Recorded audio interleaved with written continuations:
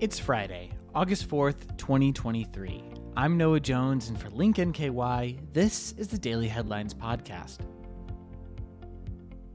3 Northern Kentucky Chamber of Commerce leadership organizations are coming together to honor individuals who have impacted change in the region. The NKY Chamber invites alumni from Leadership Northern Kentucky, Regional Youth Leadership, and Encounter NKY to the Newport Aquarium for the Leadership Alumni Award celebration. The event aims to reunite graduates of each program and celebrate the recipients of 3 awards: the Ruth A. Eager Leader of Distinction Award, the Leadership Volunteer Impact Award, and the Gary Beatrice Leadership Award.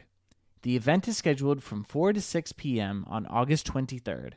Tickets are $40. Donations to the Leadership Scholarship are available in $10 increments. To register, visit www.nkychamber.com/events.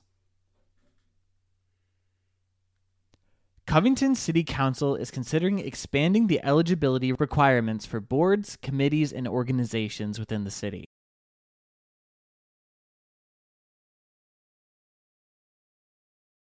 Covington City Council is considering expanding the eligibility requirements for boards, committees, and organizations after the recommendation was presented by City Attorney David Davidson to the commissioners at their meeting on Tuesday.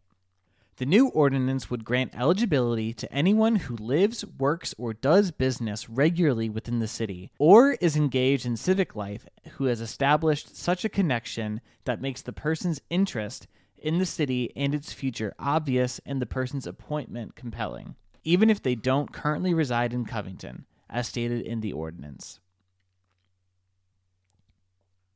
The Covington Board of Commissioners approved the purchase of $260,000 worth of soil and fill material for the Central Riverfront Development Project at the former site of the IRS Data Processing Center at the City Caucus meeting on Tuesday night. Covington's Economic Developer Director, Tom West, said the 26,000 cubic yards worth of materials would eventually be used to bring the land on the site up to the necessary elevation for development. West said the site would need about 65,000 cubic yards to make the elevation uniform. He said the pricing offer he'd received was under the typical market rate for such material. The city will purchase the dirt and fill materials from Bray Construction Services Incorporated out of Alexandria, Kentucky. The purchase would also include fencing to properly store the soil, clean up, and daily maintenance.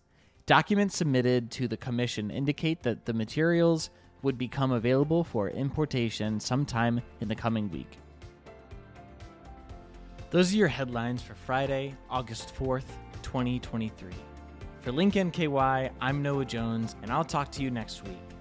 The stories in the Daily Headlines podcast were written by Nathan Granger and staff reports. The Daily Headlines podcast was written and narrated by me, Noah Jones. Thanks so much for listening.